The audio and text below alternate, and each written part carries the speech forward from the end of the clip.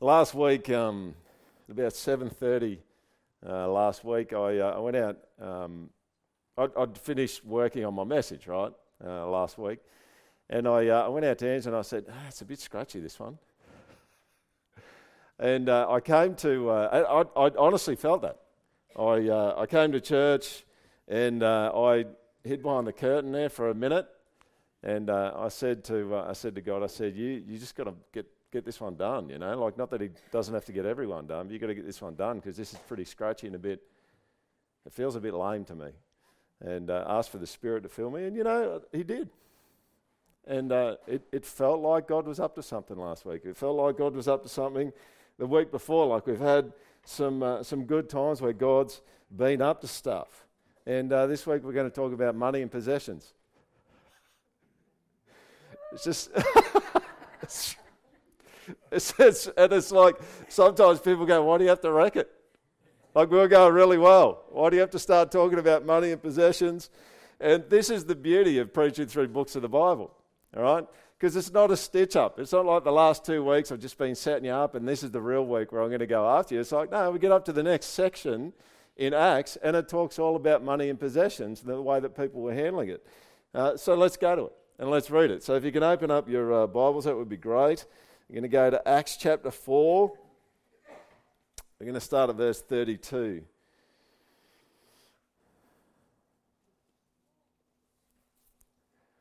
Acts chapter 4, verse 32.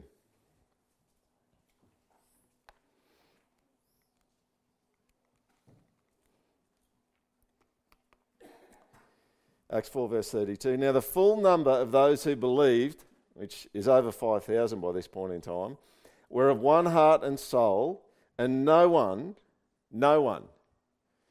said that any of the things that belonged to him was his own, but they had everything in common. And with great power the apostles were giving their testimony to the resurrection of the Lord Jesus, and great grace was upon them all. There was not a needy person among them, for as many as were owners of lands or houses sold them and brought the proceeds of what was sold and laid it at the apostles' feet. And it was distributed to each as any had need. Thus Joseph, who was also called by the apostles Barnabas, which means son of encouragement, a Levite, a native of Cyprus, sold the field that belonged to him and brought the money and laid it at the apostles' feet. But a man named Ananias, with his wife Sapphira, sold a piece of property. And with his wife's knowledge, he kept back for himself some of the proceeds and brought only a part of it and laid it at the apostles' feet. But Peter said, Ananias, why has Satan filled your heart to lie to the Holy Spirit and to keep back for yourself part of the proceeds of the land? While it remained unsold, did it not remain your own? And after it was sold, was it not at your disposal? Why is it that you have contrived this deed in your heart? You've not lied to men, but to God.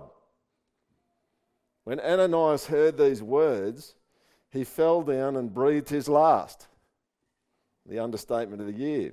And great fear came upon all who heard of it. The young man rose and wrapped him up and carried him out and buried him.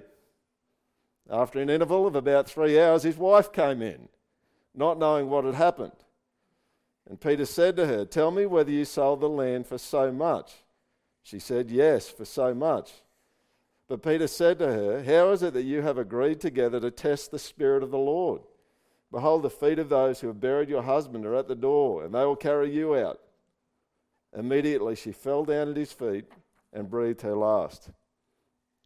When the young men came in, they found her dead. They carried her out and buried her beside her husband. And great fear came upon the whole church and upon all who heard of these things. Now, in this passage that we've just read, I think we see three things.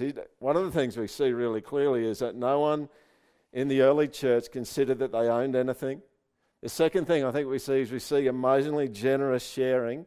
And the last thing I think we see is the cancer of hoarding. Let's kick into it. No one considered that they owned anything. Have a look at verse 32. Now the full number of those who believed were of one heart and soul, and no one said that any of the things that belonged to him was his own, but they had everything in common. They shared everything that they had. Everyone in this church community considered that what they had was for the benefit of everyone. And this is sharing, right?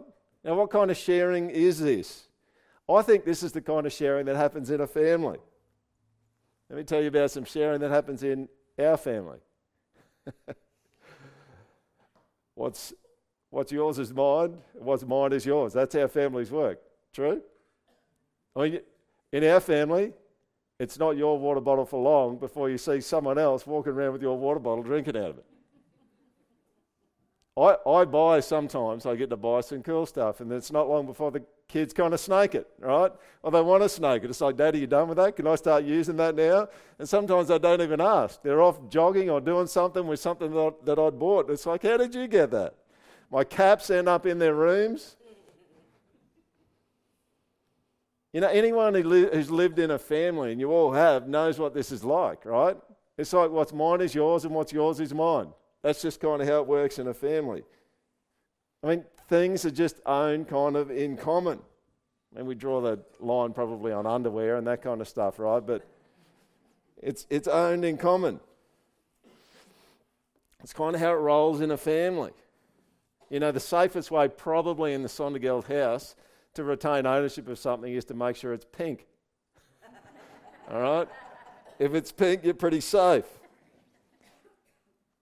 Now, what happens every now and then, as happens in every family, is that there come moments in our family where one of us, and maybe it could even be the parents, but someone in the family will just say, I don't want to share. And have you ever noticed that in a family when someone really digs in and they go, I'm not going to share? It's kind of like the gears are grinding at that point in the family. Like they really kind of put their foot down and say, I'm not going to share. You know, there's not that much stuff in our house that isn't fair game. But when people draw really hard lines about not sharing, it really starts to mess a family up. You know, one of the lines that Ange and I actually say to the kids is, okay, so we bought your clothes. You don't want to share? We bought your clothes. And, you know, it's kind of your bed, but we actually bought the bed too. And so you're sleeping in our bed. And just in case you didn't know, you're actually sleeping in our house as well. It's like you want to pull a really hard line on ownership, it starts to get a little bit messy. I mean, when you're a child in a family, what does it even mean to say that you own something?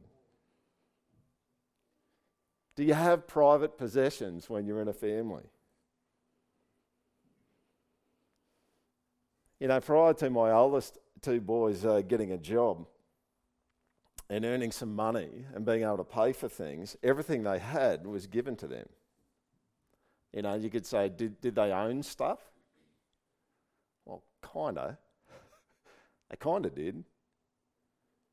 You know, and that's, I think, what you see in Acts 5 verse 4 there, where Peter's talking to Ananias. You know, he says, while it remained unsold, did it not remain your own? It's like, did Ananias actually own a piece of land? Well, kind of. But I think that Ananias and Sapphira and you and I actually own things in a similar kind of way to my kids own things in our house. You know, you could say it was their bed, it was their cupboard, it was their clothes, but was it really? And you kind of go, well, it kind of was theirs. And I think at the end of the day, kids in a family own stuff in the same way that we own stuff with respect to God. Okay? Here's a powerful, clear verse in Scripture, Psalm 24, verse 1 to 2. The earth is the Lord's and the fullness thereof, the world and those who dwell therein, for he has founded it upon the seas and established it upon the rivers. Let me tell you how it works. You made it, it's yours. That's it. That's what you see in that verse. God made it all, so it's his. That's how it works. Now, some of you would go, well, I've made stuff, so that must mean it's mine. And I'd just say to you, well, you actually need to think about input costs. Okay? You have to think about input costs. If someone gave you the input and you worked to bring something about, then it actually gets a little bit more cloudy. Let me give you the example of, I'm a manual arts teacher by background, right? So someone comes to me and they said, I'm going to provide the input costs, which is I'm going to provide the timber for you to make a table. I'm not giving it to you, I'm providing it for you, all right? So then I get to work machining this timber and I make a really nice dining room table. Whose table is it? Well, it becomes a little bit more complex at that point, doesn't it? Because they provided the wood, I actually provided the input. It starts to get a little bit more complex. Because inputs are important. They provided the materials, I provided the skills and the expertise to remodel the materials. In some way, both people have rights to it. But drill down a little bit further. Where'd the timber come from? So I love jarrah, right? If you ever come to our house, you'll notice there's a lot of furniture made out of jarrah. Really beautiful dark red timber. It's grown, or it grows most commonly in the southwestern corner of Western Australia. Where'd the timber come from? Well, Western Australia? Not geographically. Where did the timber come from? Did it come from Western Australia? Well, geographically it did. Well, it grew. Oh, what did it grow from? Oh, sun, water, soil, CO2. And we just cut it down and use it. Yep.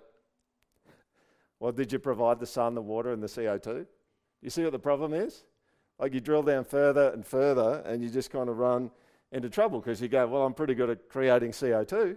You're all doing that right now, and that's obviously helping the trees grow. You see, when it comes down to ownership, if you provide the inputs and you bring the skill and the effort to make it, Psalm 24 verse 1 to 2 is saying you own it.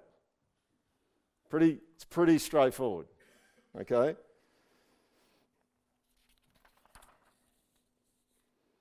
Now, when it comes to the land, the world that we live in, who made it? Well, God made it. And did God have any input cost? Well, technically he didn't, right? Because he just speaks and stuff happens. But he actually has just created everything. So he actually owns everything, including every single breath that you take. But some people might say, and some of you might say, yeah, but I worked for it. I worked for it. He might have provided all the stuff, but I actually worked for it. And sometimes in our family we hear that kind of pushback upon this thing, upon this idea that of ownership is like, well, I actually worked for it. I got out and I worked really hard. I did paid jobs in the house and I actually worked for it, so that becomes mine. Can everyone go to Deuteronomy chapter 8 with me? This is a particularly disorienting scripture. Now, most scriptures are disorienting in a really good way, but Deuteronomy chapter 8.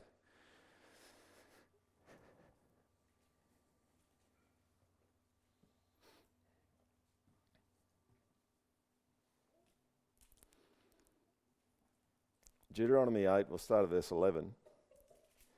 I mean, this is a warning to the Israelites going into the land of Canaan, but this could be a warning to Australian Christians equally. Take care lest you forget the Lord your God by not keeping his commandments and his rules and his statutes, which I command you today.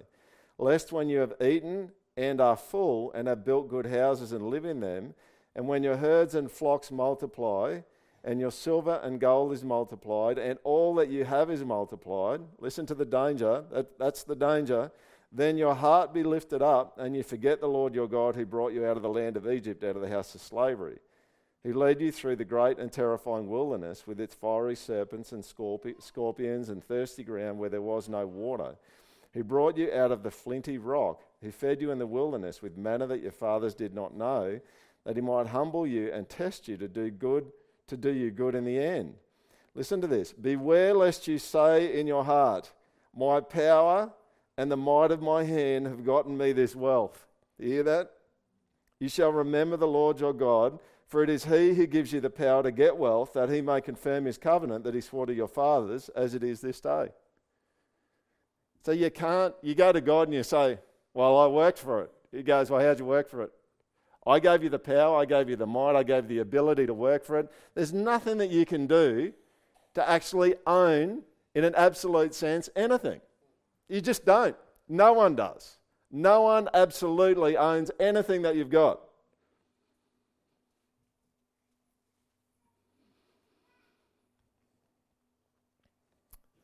So, this is where it leads you. This is the question that becomes really pivotal at this point in time.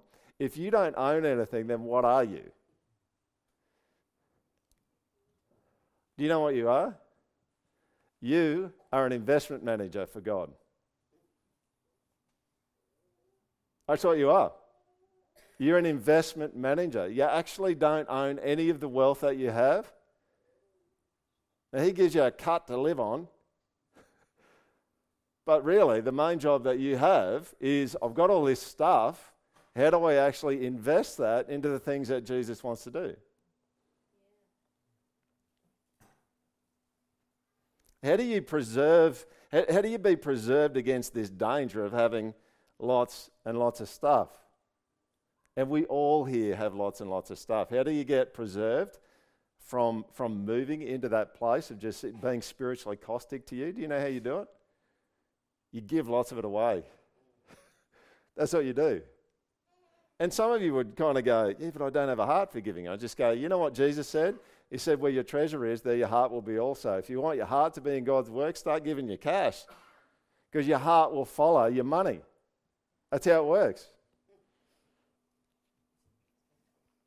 1 Timothy 6, verse 17 to 19 says this, as for the rich in this present age, charge them not to be haughty, nor to set their hopes on the uncertainty of riches, but on God who richly provides us with everything to enjoy. They are to do good, to be rich in good works, to be generous and ready to share, thus storing up treasure for themselves as a good foundation for the future, so that they may take hold of that which is truly life. Probably all of us are rich. You think globally, probably all of us are rich. And here's the bottom line. Some of you might go, well, I don't have much money, so I don't have a problem with it. Who knows that you can have as big a problem with money when you're poor as when you're rich?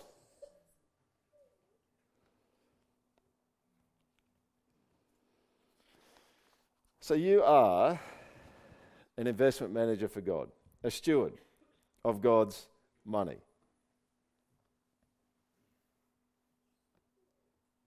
And what's God going to do? Well, you know what God does? And this is a really clear pattern in Scripture, is that God blesses you so that you can bless other people. And it all kind of goes wrong when God blessing you becomes about you. This is the natural order of stuff and money. God shares, we receive, we share, others receive. That's kind of normal. That's kind of how it's all meant to work. You know, what you've got here is you've actually got, remember, I actually preached on this, you probably don't remember, but back in Mark, in the series of Mark, that we did going through Mark, I think the sermon was called The Irrepressible Reality, all right? And you know what the irrepressible reality is that at the core, the atomic core of everything that's been created is the unselfish Trinity. God the Father, the Son, and the Holy Spirit, who all just live unselfishly for one another. That's the center of all reality. And one of the points that I made in that sermon was that unselfishness wins. It just does. Unselfishness wins. It will win, and it will win because the core of all reality that everything anchors on is unselfishness. So what does God do? Well, he just gives you lots of stuff. Lots of stuff. Precious stuff, right? The spot price for gold is pretty high right now. But do you know something? That's not even as precious as water. That's not even as precious as the air that you've got right now. It's not as precious as the life that you've lived over the last number of decades, however old you are. What does he do? He's a giver. Of course. That's what you do. When you're the unselfish Trinity, you just give, and you give, and you give, and you give, and you're generous and generous and generous. And the gig is people who get your gifts are meant to be generous, generous, generous, and unselfish, and give their stuff away and to share their stuff.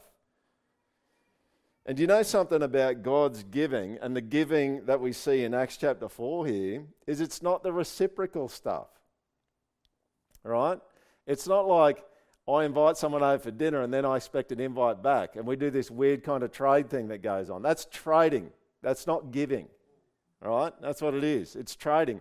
What you've actually got in Acts chapter 4 is you've got the people in Acts chapter 4, the ones that God calls to be generous, and it's a generous giving. It's not a compulsion thing.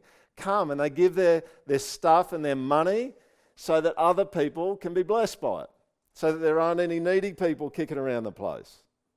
And it's not reciprocal. It's like, if I sell this land, you've got to sell your land and give me the money. It's not that at all.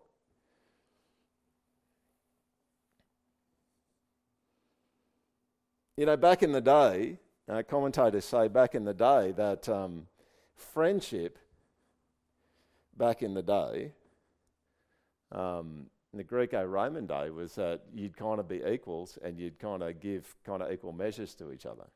And I thought, it's probably not that much different to friendship in our day. People don't tend to be friends with people who take more than they give. You tend to find someone who's kind of on a similar kind of level to you, and you kind of give and take, and there's that kind of... And I'm not saying that's a bad thing. I'm just saying that tends to be how it happens.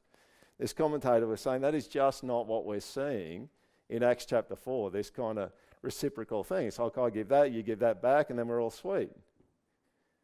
And that's not even what I'm promoting today. I'm not saying that if you be generous and give stuff away, God's going to give all of that back. Like, that's trading at that point. That's actually not giving.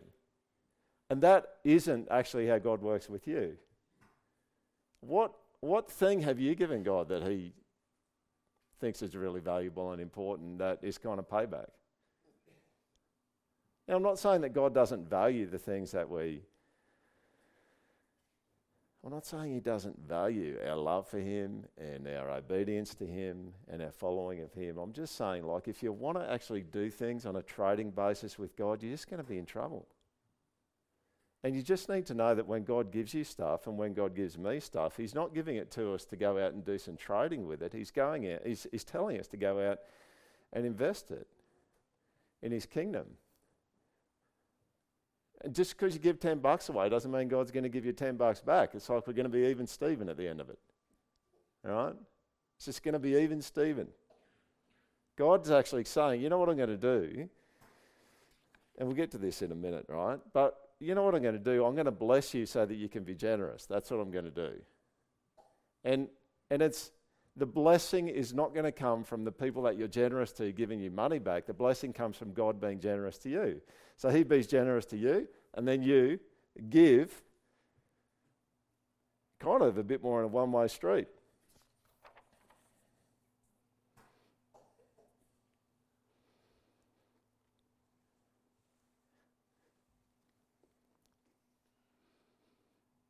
Now, I've been told I won't say when or by who, but over the last 8 years of the project, I actually have literally been told by someone pretty much in these words that you should never talk about money again at church. Okay? And some of you even now, it's like even as I'm talking about it, you just go, what's he doing? He's trying to twist my arm. He's trying to get something out of me. You know, I actually think that one of the things that happens for us is what we do with our money and our faith tends to separate a bit. It's like we're all kind of good about, you know, let's be filled with the Spirit, let's have some miracles, let's have ... But you know what actually happens straight after it in Acts chapter 4, after a whole bunch of this stuff has happened, is, man, the revival's hit their wallets, hasn't it? It's hit their wallets. My old man used to say that, all right? He used to say, you can tell when a revival's broken out when it reaches people's wallets. See, there isn't a separation between your faith and your finances. There just isn't one. There isn't. You know, when this person told me I should never talk about money again, I was thinking, well, that's going to be really hard because Jesus talks a lot about money. And we don't even go close, I don't think, to talking about money at the project as much as Jesus does. We just don't. They're actually really closely linked. If you want an outstanding little book on this, it's by a guy called Randy Alcorn, and it's called The Treasure Principle. Like, really big time impacted me. And here's a question that Randy Alcorn asked in his book, The Treasure Principle. how much do your possessions own you? It's an interesting spin, isn't it? Because you just kind of go, no, I own stuff. It's like, how much do your possessions actually own you? Now, the awkward thing about talking about this today, right, is right now, in this message, probably the way that you're feeling is nothing like the church felt at the end of Acts chapter 4. All right? Maybe it is. Maybe some of you are sitting there and you're just going, yeah, I just want to be really generous and I want to give stuff and I've got a block of land and I've got a house, I want to go home and I'm going to talk to a real estate agent, get that thing sold so that we can actually come and we can be really, really generous. Maybe that's you, but you've got to understand in Acts 4, the vibe is not some kind of arm twist going on. It's like there's this great grace upon the people and they just want to give. And it's like the elders or the apostles, which are kind of leading the church at that point in time, the leaders of the church, they've got a headache because people are coming along and they're giving money to help out people who are in need. And this gets us to the second one, generous sharing. Here's the reality. Everyone didn't sell their houses and lands. But lots of them did. Because they just said, this doesn't belong to us. We want to bless those who are needy. We want to give money to the needy people. They still had stuff that they would call their own. But they realised that the stuff that they had was for the benefit of everyone. I tried to find it on YouTube today. Does anyone remember that old, I'm pretty sure it was a super cheap auto ad about the dude, the next door neighbour coming over and borrowing stuff all the time from the guy's shed. Does anyone remember that one? It was a pretty funny ad, right? And there are some issues with lending stuff, right? You've got to work some stuff out there. But you know what? When the Spirit fills you, it's not just about the way that you pray. It's not just about the way that you obey. It's not just about the way that you do mission. It's about the way that you do your possessions, your stuff. You know, we actually saw this back in Acts chapter 2, right? This is verse 45 of chapter 2. And they were selling their possessions and belongings and distributing the proceeds to all as any had need. You know, God blesses you to be a blessing. That's what he does. And I'll let you in on a secret, right? If you use his stuff really well, probably he's going to give you more. Now, that's not a guarantee, right? He can do whatever he wants, but he'll probably give you more. If you're faithful with little, right, and you're careful with little, and I'm not saying that you don't have budgets and you don't do all that sort of stuff, right? You need to do all that sort of stuff. And you need to be wise about what you do with your money, but if you're faithful with little, you'll be faithful with much. Listen to Deuteronomy 15, verse 4. But there will be no poor among you. Why? For the Lord will bless you in the land that the Lord your God is giving you for an inheritance to possess. And people are going into Canaan. It's like you are going to be really blessed and there's not going to be any poor among you because you're just going to share everything and the land's going to be such a blessing to you. I'm going to provide for you and you can make sure everyone gets looked after. That's what we're actually seeing in Acts chapter 4. Can you go to 2 Corinthians 9 with me? 2 Corinthians 9.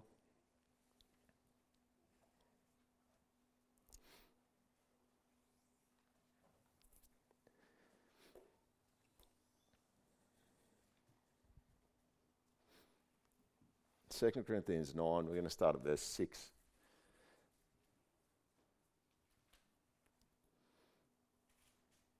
You doing okay? Yeah? Okay. I hope you are. I could say something like, I don't want any of you to die, like happens in Acts 5. That's why I'm preaching this today, but that would be unfaithful to Scripture. But anyway, 2 Corinthians 9, I don't want any of you to die, by the way, but anyway, let's get on with it. The point, this is 2 Corinthians 9, verse 6. The point is this: whoever sows sparingly will also reap sparingly, and whoever sows bountifully will also reap bountifully. That's pretty straightforward. Like, you want a big harvest or a small harvest? If you want a small harvest, sow small. If you want a big harvest, sow big. Verse 7. Each one must give as he has decided in his heart, not reluctantly or under compulsion, for God loves a cheerful giver. Listen to the next verse. This is like, it's not even a word, but this is the awesomest part. Just killing the English teachers right now. And God is able to, listen to this, God is able to make all grace abound to you, so that having all sufficiency in all things at all times, you may abound in every good work. As it is written, he has distributed freely, he has given to the poor, his righteousness endures forever. He who supplies seed to the sower and bread for food will supply and multiply your seed for sowing and increase the harvest of your righteousness. You will be enriched in every way, to be generous in every way. You hear that? Which through us will produce thanksgiving to God. So here's what you could do. And I've read stories about people doing this. You could plan to be generous, right? So rather than just going, we're going to meet all the bills here, right? And then we'll be generous with what's left over. Now, that would be good, as long as you have left over, right? There is an economic law that says that expenditure always rises to meet income, which is generally true, okay? People just find more stuff to spend their money on. Here's one thing that you could do, and I read a story about this just the other day, about a guy who said, I don't really have that much money coming out of my business, but I'm going to sit down, I'm going to do a budget, and next year I want to give $50,000. All right? Didn't even have $50,000. Didn't even have $50,000 cream off the top of his business. You know what God did? Blessed his business. He gave $50,000. I mean, the last bit in the story was that the guy actually gave $1 million from his business. Because every time God kind of provided for him to be able to be generous, God provided a bit more. You see the connection here? The people know that God's generous and he gives to them, and so they can be generous. And rather than just kind of giving God the leftovers, you could actually sit down and just go, I'm going to set this benchmark for next year. And do you know what? Who knows what breakdown on your car God's going to just make not happen? Or the washing machine might go for another 10 years. Or you might get another job, or you might get a raise. True? Like that stuff happens. Like it might be that you need to go home and I need to go home and we all just need to go, God, what would you have us to be generous? How would you have us to do that? How much? And not as in we're going to miss out. It's like, man, maybe God's just going to bless us a whole bunch. And you know what? Even if he doesn't, you could just give it anyway. Alcorn again. God sees our faith and finances as inseparable. Here's a kicker, right? It actually isn't about the amount of money that you give. It's about your heart. And here's the bottom line. It'd be good for you to go back to Acts chapter 4. If you can get back there. Acts chapter 4, verse 33.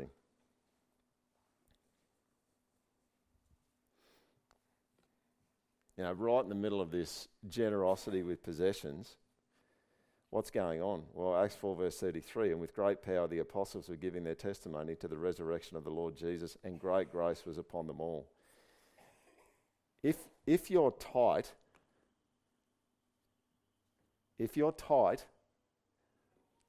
you probably don't understand the gospel. You probably don't understand how generous Jesus has been to you. I think that's what's going on here in Acts chapter 4, is they get that. They get that Jesus has just been insanely generous toward them. And so it just makes complete and total sense, like we should just be generous too. We should do that. And it wasn't begrudging and it wasn't unhappy. They were stoked about it. Now, who here actually thinks that would be a good church to be in? Like, honestly, just put your hand up if you think that would be a cool place to be in. Like, that was hopping, right? In Acts 4, it's like, yeah, man, we'll all get in on that one.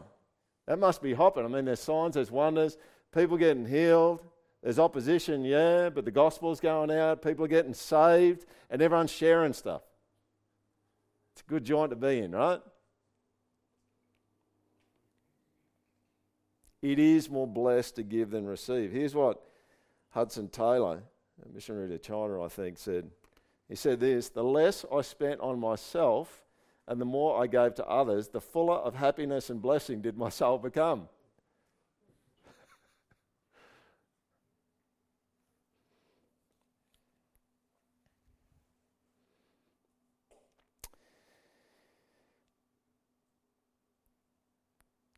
At the end of Acts chapter 4 there's a fascinating little statement, and I think it leads really naturally into Acts chapter 5. So if you've got it open in front of you, I just want to read it.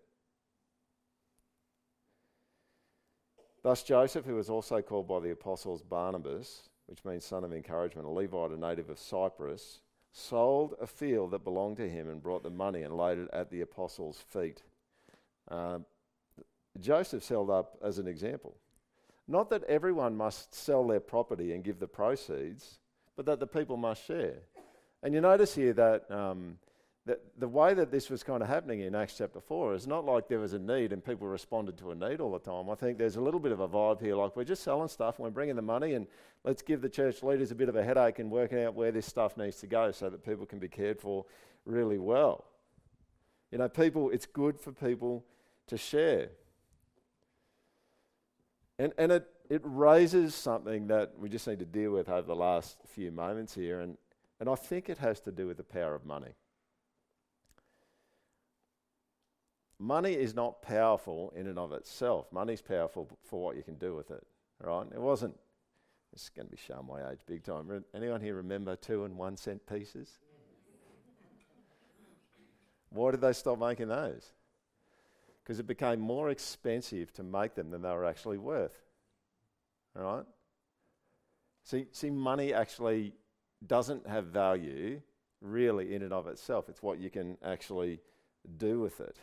All right? It doesn't have intrinsic value. It has instrumental value. It's what you can actually do with it that matters. So what can you do with money? Well, you can get prestige, security, comfort, health treatments, a good life, or so we think. And what we actually see in Acts chapter 5, which is the last section today, is that money can buy you other stuff as well.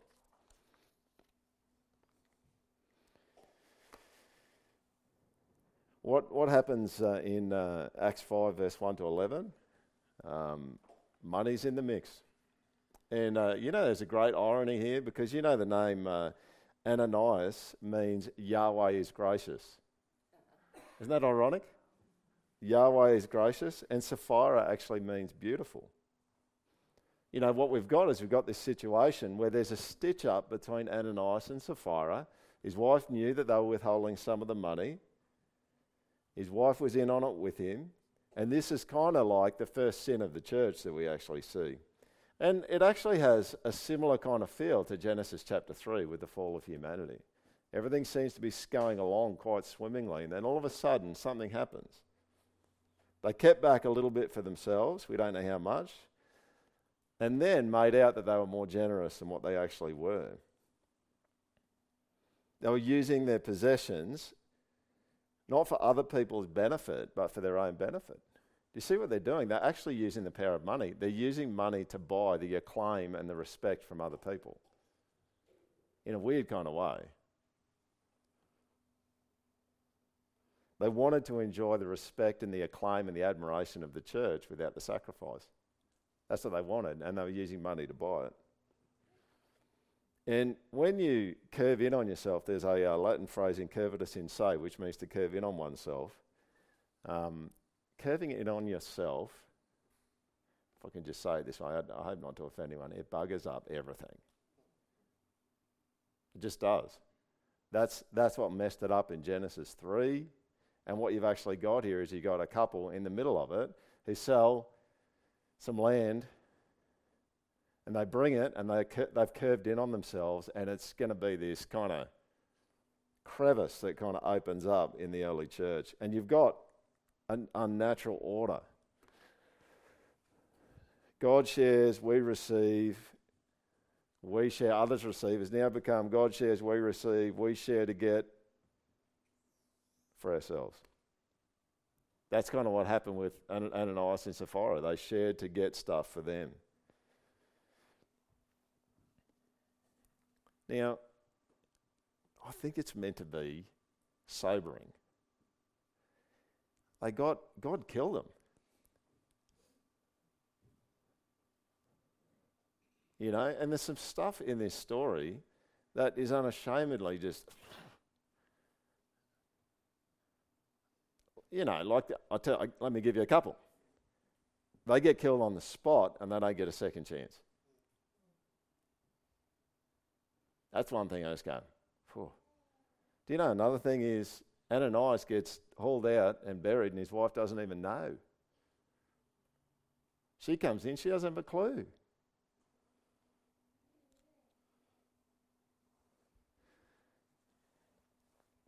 Now, verse 5 says, after Ananias dies, a great fear came upon all who heard it. You know, awe is reverence mixed with fear. So you should use the word awesome to describe God, but probably not for an ice cream as much. And if you actually have reverence mixed with fear in front of an ice cream, we need to talk.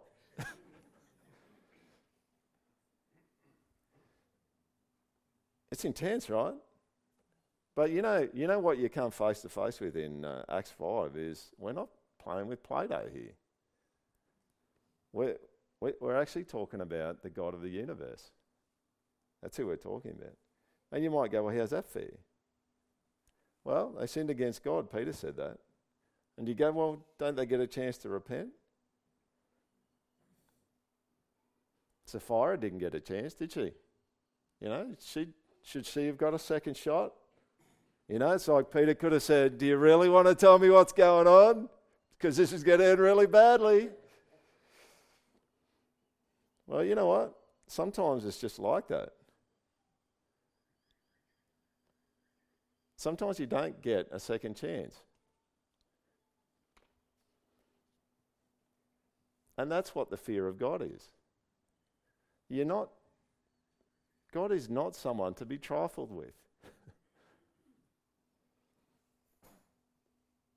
I mean, think about Moses. You remember the story of Moses, that the people needed water, and God told Moses, he said, I want you to go and I want you to talk to the rock. And you know what he did, right? He went to the rock and he hit it with his stick. And do you know what God said to him? You're done. You are not coming into the land of Canaan now. That's it. Now, you look at Moses and you just go,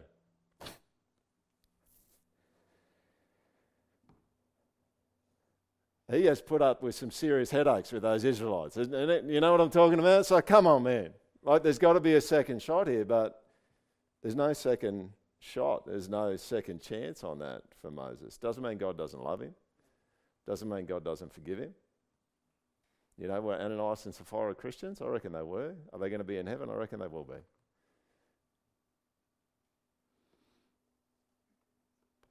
There's lots of second chances, but sometimes you just don't get them because God decides you don't get another one. It's like Aslan out of The Lion, the Witch, and the Wardrobe. You know, it's like when the kids ask the beavers, you know, is Lion safe? You know, and the beavers kind of scoff at him and just say, safe? Aslan's not safe, but he is good. Does God still judge like the way that he judged Ananias and Sapphira? I reckon he does. Now, let me just throw something your way just to help you a little bit with this. And this is not, you could do a lot of sermons on this one, right? So it's going to be really unsatisfying for you, probably at one level, but hopefully it'll help you a little bit. Here's a principle that I think is generally true when you look in the scriptures, right? When the revelation of who God is clearer, God's judgment upon sin is greater and more significant. Now, it doesn't mean that it's not all going to be squared up in the end, but it looks to me like if God's really busy and active and there's some really dynamic stuff happening, and you kind of walk in, you know, like you're lying on some kind of flotation device in a pool somewhere and you don't really care too much about it, usually I think you find in the scriptures that God's judgment is harsher in those moments in terms of the abruptness of it than when things are a little bit more dull. Can you just come with me to a couple of examples really quickly? 1 Samuel chapter 2. 1 Samuel chapter 2, verse 12.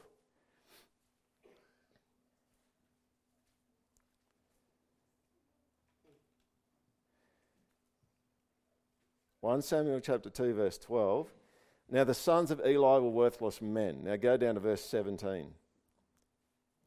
The sin of the young men was very great in the sight of the Lord, for the men treated the offering of the Lord with contempt. Go down to verse 22. Now Eli was very old, and he kept hearing all that his sons were doing to all Israel, and how they lay with the women who were serving at the entrance to the tent of meeting. Now these boys were doing some bad stuff, right? But they actually didn't get smoked straight away. They did get judged, they got killed, and that was God's judgment upon them. But they actually were able to kind of do some of this stuff in the temple in ways that were really unrighteous and unholy. Go across to 1 Samuel 3, verse 1. Look at the comment that's made there. And the word of the Lord was rare in those days. There was no frequent vision. Like, you get a sense there, like there's not a whole lot going on in terms of people being really sensitive and responsive to God. And the judgment is going to be fair and it's going to be right. They end up being killed as judgment by God. But it doesn't kind of flare up, and it's not like this really intense kind of in-your-face thing. Go across to Leviticus chapter 10. Now, Leviticus chapter 10 is kind of shows up in the middle of setting up the tabernacle. And the book of Leviticus starts with the people of Israel at Sinai, right? So there's some pretty significant stuff going on. God's just done some amazing miracles with the plagues. He's just got them through the Red Sea. He's getting these revelations going, being given to Moses on Mount Sinai. Leviticus 10, verse 1 to 2.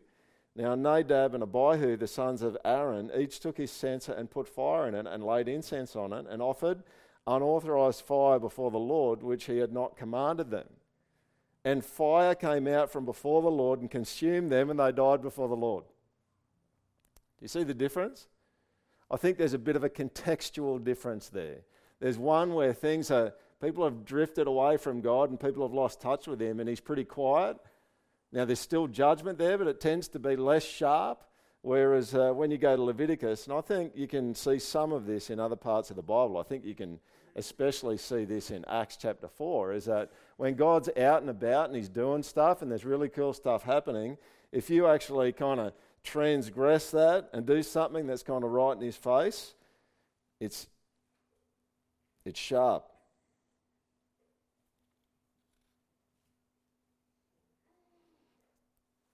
And I'm just about done.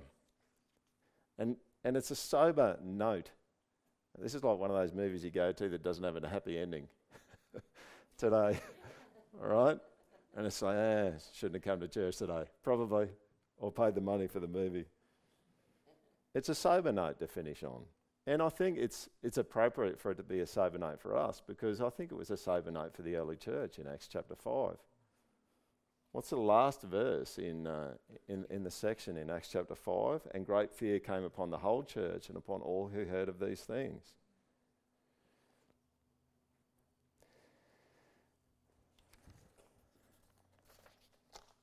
I have had lots and lots of moments of struggling to be generous.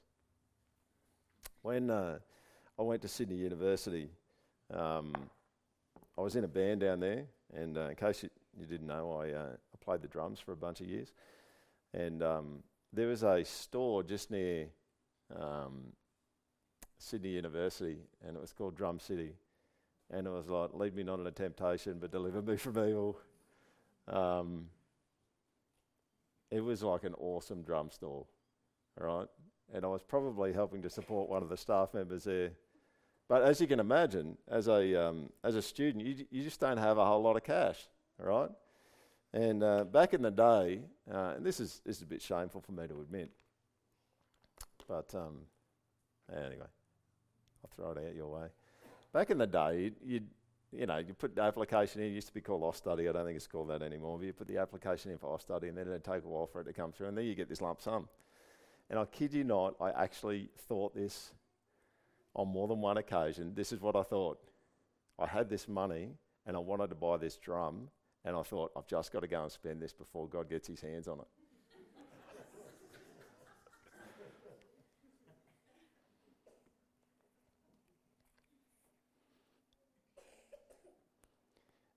Now, Peter didn't. Maybe he understood a piece of the gospel.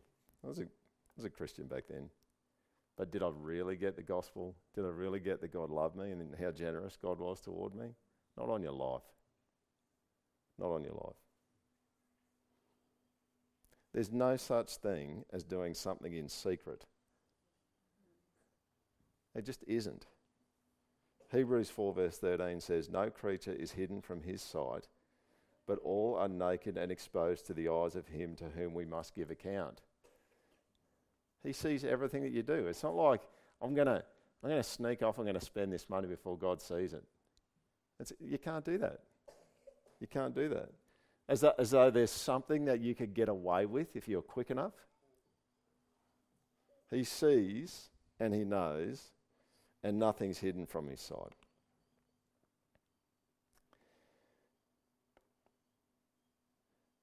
Maybe can we have the music team come up? We'll sing today to close. It's good to finish on a sober note. But what would be totally wrong would be for you to walk out of here and give out of guilt. That Peter guilted you into it. Or for you to go out today and give because of fear, because God's watching everything that I'm giving and he's going to get me. Because I actually don't think that was the issue for Ananias and Sapphira. It wasn't that they didn't get killed because they didn't give. But they used money to buy something and a lie about money to buy something. And they lied to God himself. The church does not need more begrudging givers. It just doesn't. And this shows you some of my personal battle over the years with it, right? I would use that scripture, God loves a cheerful giver, as an excuse not to give, right? So I'd go, I'm not cheerful, so I don't have to give. So just stay grumpy about it. If you're grumpy about giving, you can just keep all your money.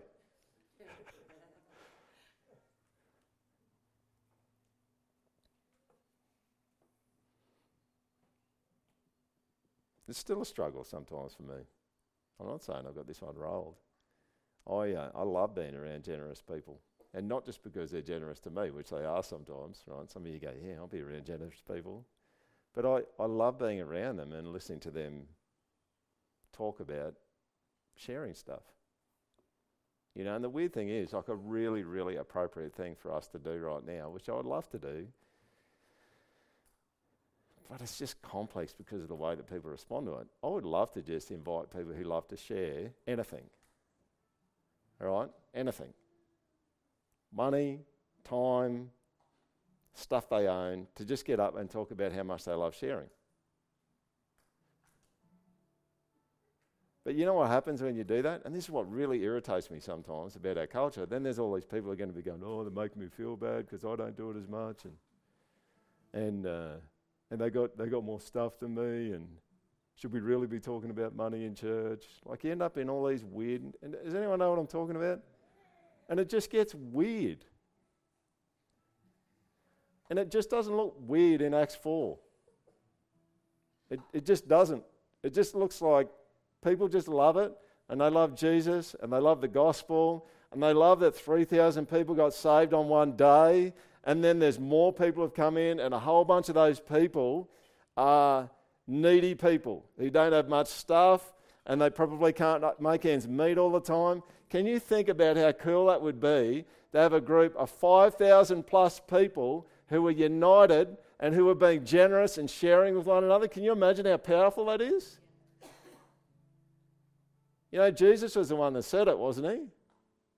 You know that they'll know that they're Christians. People outside of you will know that you're Christians by your love. So why was the gospel so powerful in Acts 4? I think one of the reasons why it was so powerful is not because people were giving out of response to the gospel, but the gospel was given power by the way that people were sharing their stuff. Do you want a church like that? I do.